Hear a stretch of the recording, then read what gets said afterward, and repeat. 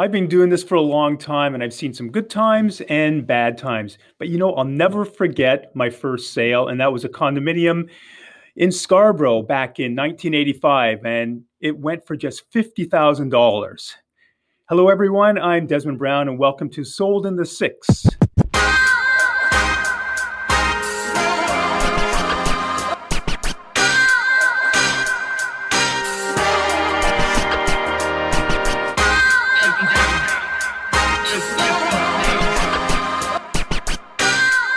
There are times in this business when you just wonder, how and why could this happen?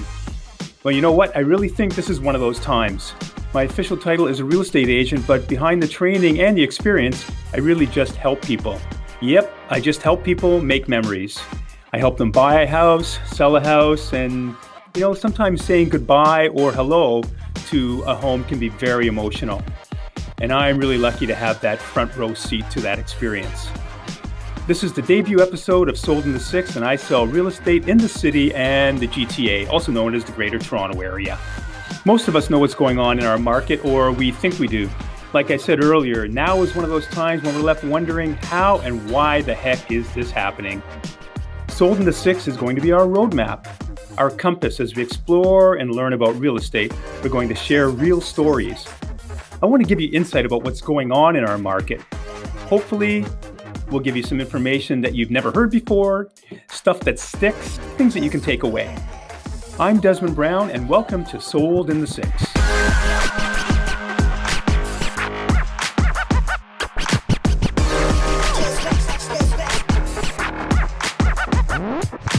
Back in March, when the pandemic hit, economists predicted that the market would tank, that we'd see a decline in home sales by anywhere from 5 to 30%. Well, they were right, for a little while anyway. At first, things did slow down. People put off buying or selling a home. But then in July, when the Ontario government lifted the restrictions and implemented Phase 3, our market went absolutely crazy. In July, sales were up 29% compared to the same time last year. In August, 40%. And then in September, it was up a whopping 42% compared to the year before. With numbers like this, yep, you know it, we saw a lot and multiple offers and huge prices that left a lot of us in this industry just shaking our heads. Today, I'm going to talk to a couple who was out there slugging it out in this market, looking to buy their first home. I'd like to welcome Agustina Silva and Matt Herndorf. Now, why the heck did you guys decide to shop for a house during this pandemic? I think for us, we had kind of talked about it loosely for a while, and transparently, we were pretty terrified of how hot the market was, and I'd say there's probably a little bit of FOMO going on. But I also think we kind of hit a couple of milestones that we had discussed internally, and once we hit them, we really had no more excuses. Such as? It was a few things. One for me was being made permanent at work in the role that I have, and then for Matt, it was a promotion. So we always had this running joke. Once both of those things happened, it was going to be the perfect time to start looking for a house. And I think they happened within like a month of one another. And we're like, oh, okay. But yeah, it was kind of time for us to start looking. We think that COVID probably pushed things quickly for us too, because all of a sudden we had the need for kind of two home offices, and we're both in jobs where we're on the phone a lot. So having space to not have each other's echoing background as your background is also really one of the pushes. Yeah. Okay, disclaimer here that Matt and Agustina are actually my clients, and I went through this buying process with them, and we had a lot of fun while we were out there. There were nights that we went to look at houses, and there were people lined up waiting to get in. And with COVID measures in place, we couldn't see houses at the same time as other people. So we'd be standing outside waiting for people to leave. And when we were coming out, there were sometimes 2-3 other groups of people waiting to get in. Tell us what you thought about the whole process when you started seeing this type of environment out there. I think for me, it's twofold. So on one hand, there's nothing more depressing as a potential buyer than looking at the lineup outside of a house, especially houses that are, if you excuse my French, pretty shitty, and just really do nothing for you. And there's still 25 people waiting in line to like elbow their way into it. And then I think the other kind of funny part was just like as a miniature anecdote, we remember just kind of on one particular Saturday, we were going on to look at houses on the East End, and we kept running into the same couple that was walking around with a baby, and the woman was clearly pregnant with a second, and you could see the desperation in their eyes. So I think in a lot of ways we wanted to get ahead of that. So even though we were kept encountering these very depressing and demoralizing lines, we recognized the position we didn't want to be in. So we kind of were willing to kind of trudge through it, so to speak. Yeah, I remember that day very well. Now, you did have some offers in on properties, and my philosophy with you and with all my clients is we try not to get caught up in the hype, but we pay what you feel, number one, the house is worth, and number two, what you can afford, and not go too crazy with the purchase price. So tell us how you were feeling when you did go in on, let's talk about like the first one that you offered on and how much you offered over asking. I'm just trying to remember how much we offered over asking. So I think if I recall, so the first house we offered, I think it was this is a great question. I think it was about 100 over asking, if I'm not mistaken. Mm-hmm. And it's funny enough, it actually happened with a couple of them. I think Augustine and I have a similar mindset in the sense that we were very happy to get to the finish line in terms of like, you press the DocuSign button, but I would always have this like, not a panic attack, but just like this overwhelming sense of doubt as I was getting ready to press like sign here for these offers. It's a good thing. It's a huge purchase. It's a huge, and even though you did an awesome job with us, it's just like you can't help if you have to acknowledge the fact that you're wildly ignorant and at the mercy of these like external factors that are completely out of your control. So it was our first offer. We're like, okay, we loved the first house. It had some compromises, but we pressed the okay button. We're like, and then there's a huge sign of relief as you kind of just accept your decision. Mm-hmm. But it is terrifying, especially on the first one. You're just like, my God, what are we getting ourselves into? And if you remember, I said, if you're going to lose, you may as well lose big. You don't want to lose by $1,000 or whatever. And we got blown out of the water on that one by what, $100,000, wasn't it? I think that's right, $100,000. Yeah, it was $100,000. Yeah, we lost big. We lost big. That was the way to go. And I think we also had some realistic expectations, which I think is really important in this market and has been important for a while in this market here in Toronto. I think bidding wars and being outbid by a lot, or bidding multiple times. We have lots of friends who have been in that same scenario, and we have pretty much, I don't know of really anyone who hasn't been outbid in this market at some point on a house that they've been looking at. So we came in with a realistic expectation that we would 100% most likely get outbid once or maybe multiple times. You hear the story of people getting outbid, double digits. Yeah, so true. Well, I remember like we did cover a lot of ground. We saw a lot of houses, probably about I think about 30 houses at least, right? I'll never forget the first day I met you. It was in I guess a questionable area of town.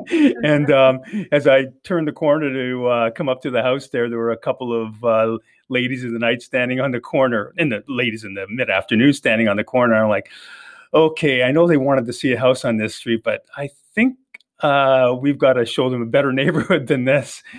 But then as we started getting into the process, you had some specific needs. You talked about each having wanting to have an office because you're working from home a lot more. But then there is that other factor there. You've got a husband there, Matt, who's like 6'5". And it was every time let's talk about the basements. When we walked down to the basements, Agustina. Yeah, so I would hold my breath every time Matt would head towards the basement of any house we were seeing, because you just inevitably waited for, him to be like, yep, we're good, or just be like, shit, or to say like, absolutely not. I can't even, get like the top of my head through the first two steps. So yeah, the basement height became a really big factor. And then in many houses, especially on the East End, a lot of the doorways too. They're beautiful, like little older houses, and you just have lower door frames, and the possibility of hitting his head on every single entrance in an entire house became a bit of a factor. So I'll add. So there's a couple of things. I think one thing that I find really funny about this whole thing is whenever I went into a house and I watch other people like show me their houses now, like my friends, but whenever I walk into a house, I would look at the first floor and then I would always go to the basement next. And like for a lot of other couples, I have to imagine the basement is the last thing you look at. But for us, we weren't looking at a lot of 3-story houses based on our budget. So the basement became like an absolute necessity. It also meant that when we walked into a house and I felt like we had enough room, couples that were both under 6 feet must have thought the places were palatial. Mm-hmm. And thus the premiums they were willing to pay for it was very depressing. Yeah, I know that. Yeah, it's good old Toronto prices, right? And I'd often joke too, is saying, look, I can't be selling you something that if you have to jump up quickly, if you're in the basement, you have to jump up quickly, that you end up knocking yourself out. Like that doesn't go over very, very well. So then we moved on, and I think we had an offer on another property again. Again, I think you were probably a good 100,000, at least 100. No, I think it was $130,000 over the asking price again. And tell us what happened there. We also lost big, I think, or a little less big the second time. Yeah, Oh, did we lost big? Oh, we lost even bigger. So kind of going back to your point, if you were going to lose by a lot. So I'll give a little bit of color. I mean, it was that one was like, I think that the perfect representation of the heater that the Toronto housing market was on. So essentially, we put in our offer again, went through the same, trials and tribulations. Augustine and I were going back and forth on the contract signing, calling my mom, asking for anyone who would give their opinion about whether it was the right move. We put in our offer, and then actually, Desmond, this is where it got interesting. I think this was, one of the few times I actually thought I saw you lose your cool. We were, to your point, we were $130,000 over asking. And then we got this call back from you, and you weren't impressed by it. So maybe you should tell us what the call you gave us was. Yeah, I called you back and I said, well, the agent called back and said that, well, there are 4 offers and she's going to send us all back. So the agent was setting up a bidding war here. So she's going to send us all back so we could do better. And I was like, oh, for God's sake, come on. Like, we wait until offer date. I usually advise my people to come in with the strongest offer possible right off the bat. And then she's sending us back and saying, that they wanted more money. So we've got 4 people competing, and the sellers are still, let's be clear, they were greedy. They wanted more. So yeah, I kind of like, I was a little pissed off at that. So I said, okay, let's remember, you just pay what you think it's worth and what your ceiling on this is going to be as well for your affordability. And then I think we went back with a little bit more. And the next day, the price was posted, and yeah, we got blown out of the water again. But this is the ridiculous part. I mean, we went up, I don't know, we went up $15,000 on our second offer, and with we kind of joked that this is never going to work. And the fact that we lost by, I don't know, $150,000 after our going back to the well, it just kind of shows you we were never really in the running to begin with, but just like the culture of sellers selling into this hot market was so. To your point, there was some greed going on. Like we should never have been re-engaged. Like we were never going to come back with a $200,000 higher offer. Exactly. And basically what they did on the other side was they used our offer to jack up the final price. And I hate when that happens. Yeah. And I remember at the end too, it seemed like even with the final price that they got, that the buyers still weren't fully happy, that they seemed to have still wanted more. Yeah. The sellers weren't happy. Exactly. Because I spoke to the agent the next day and she said, yeah, but she told me the sold price. And then she says, but they're not happy. And I said, are you kidding me? That one basically is only a 2-bedroom and they got that price for it. And let them know that they should be really, really happy. So the agent says, well, they're not happy with me either. Do you think you could send me a text and just say, that you think that the buyer's got that the seller's got a good price on this, and that, so I could pass it on to them so they will be happy with me. So I said, yeah, okay, I'll send a text and just to help your relationship with your seller. But yeah, that's big of you. Oh, I know. Yeah, we try to work together sometimes as agents in this business.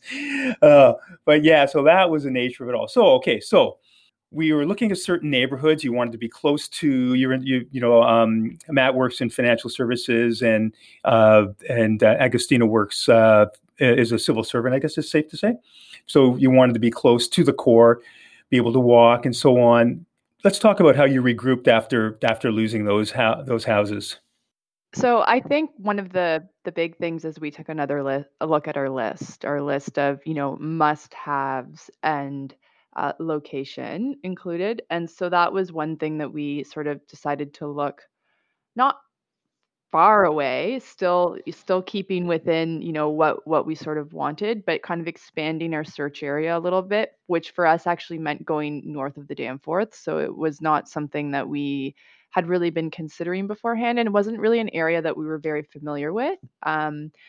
Access to transit was a really big factor for us, no matter what. So, we either wanted to be closer closer to the downtown core if we stayed on the east end, or if not, at least closer to a subway station.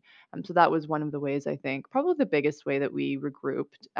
There were things that we weren't really willing to compromise on, and that we knew, and that was number of bedrooms and um, the basement, or just the general fit and feel of the place in terms of spaciousness.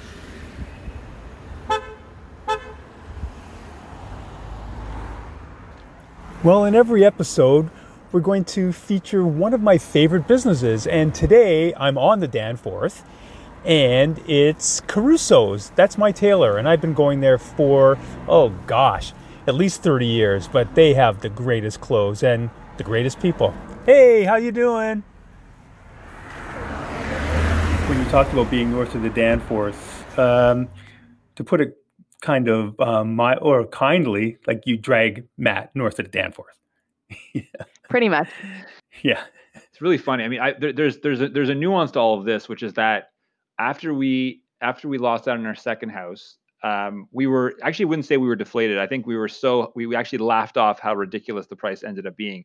Then there was actually a couple other houses in the meantime that we thought we might put in a bid on, and then actually that day a bully bid would come in and it'd be $200,000 more than we'd be willing to put in. So, and then actually there's a period where the listings kind of slowed down because of a long weekend and just generally speaking. So actually it was good. We kind of regrouped mentally. And then to your point, I mean, then the next time we went out, it was almost like, all right, well, what's available, and let's get creative with it, which I think was an important first step towards the kind of eventuality of where we ended up. Yeah, so true.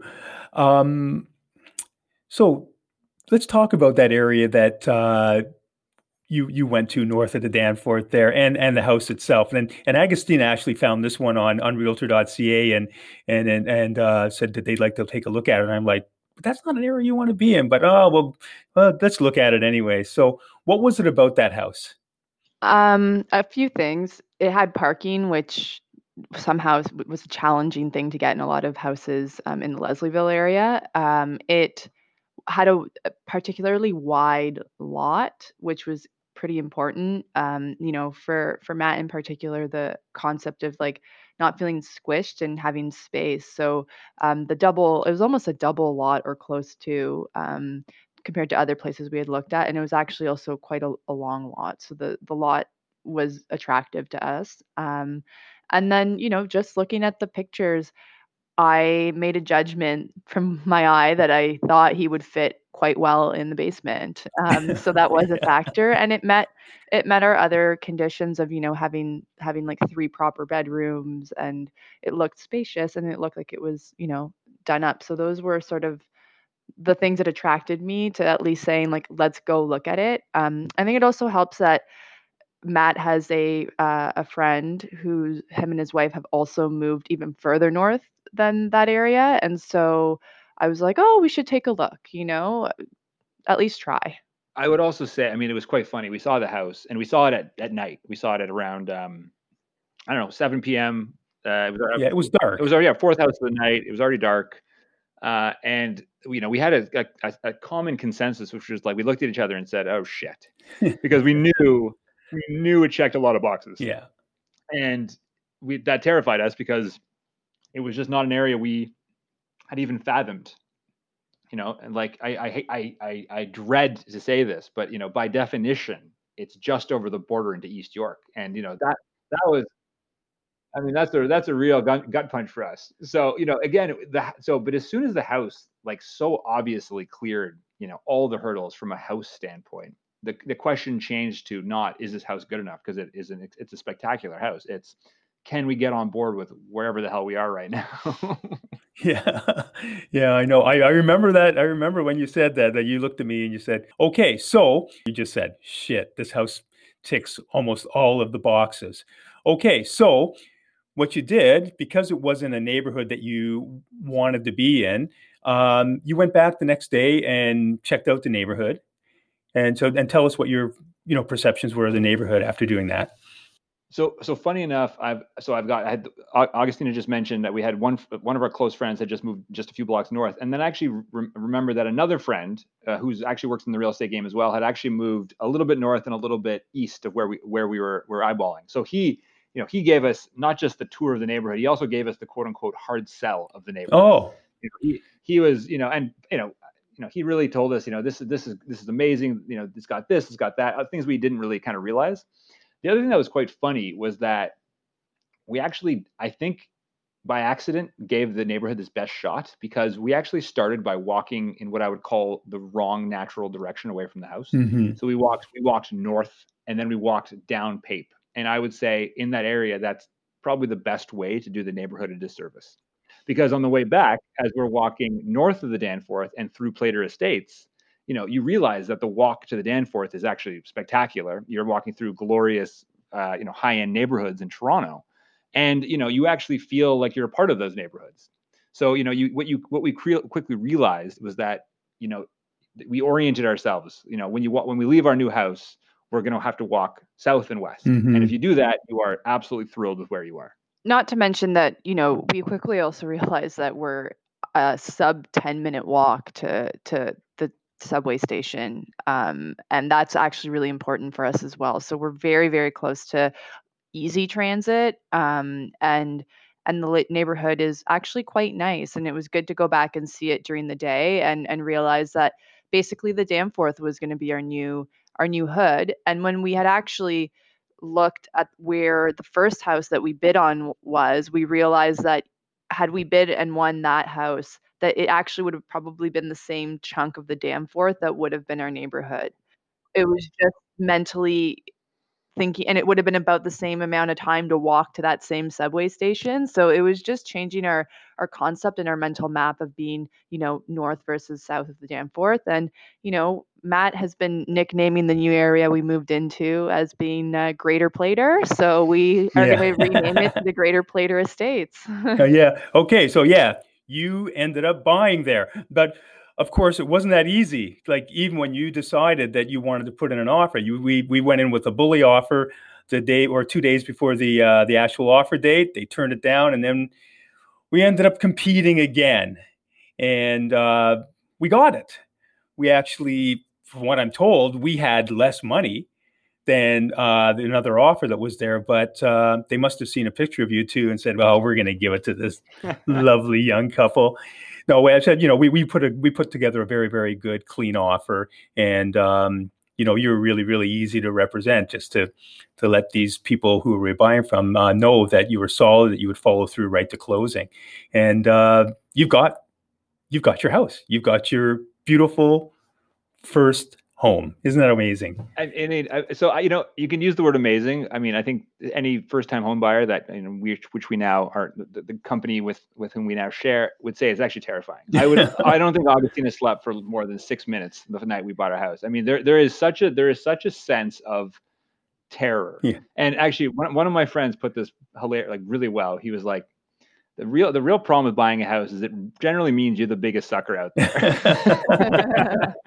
So we were thrilled with the house, and every second that we think about the neighborhood and what we gotten ourselves into, we're happier about it. But it is a terrifying experience to not just put an offer, but to win the offer. My Lord, is that terrifying? Yeah. Was there any type of I know you're terrified. Was there any type of remorse at all? Because some people say there's none at all. I would say no. I didn't have any remorse about the house. The house hits everything. There's nothing to change. It's a great house, and I can envision that house fitting into what we hope our future will bring for us, which was, one of the challenges we had when looking at houses, because right now we're a young married couple. We don't have children currently, and trying to find a house that you're like thinking you can use in multiple ways if you have kids, if you need to have two home offices forever, and everything in between. So, not on the house.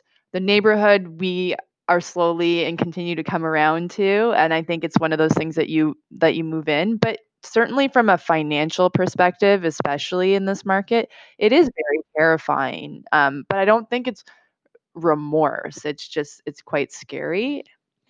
I would also add one thing, which is about the home buying, like the last 5 yards, so to speak, which is, and Des, you'll remember this, as we were going in the home stretch, it sounded like we were in the lead, and then they took, there's a couple of nuanced things that they took off they wanted us to kind of strike from the buying agreement. Mm-hmm.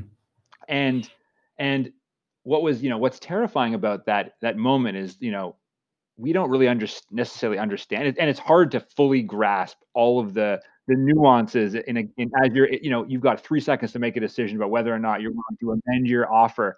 And, Des, maybe you can talk, from your end, you have a couple of panicked first-time home buyers and you're just trying to guide them through.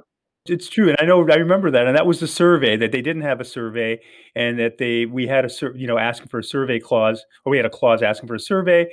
And then they said, no, we don't have one, strike it. And then, I just take it for granted because we do this all the time with title insurance. We're closing houses left and right without surveys. You don't need them. So I had to be able to explain that to you. And like I said, I take it for granted. We do this all the time.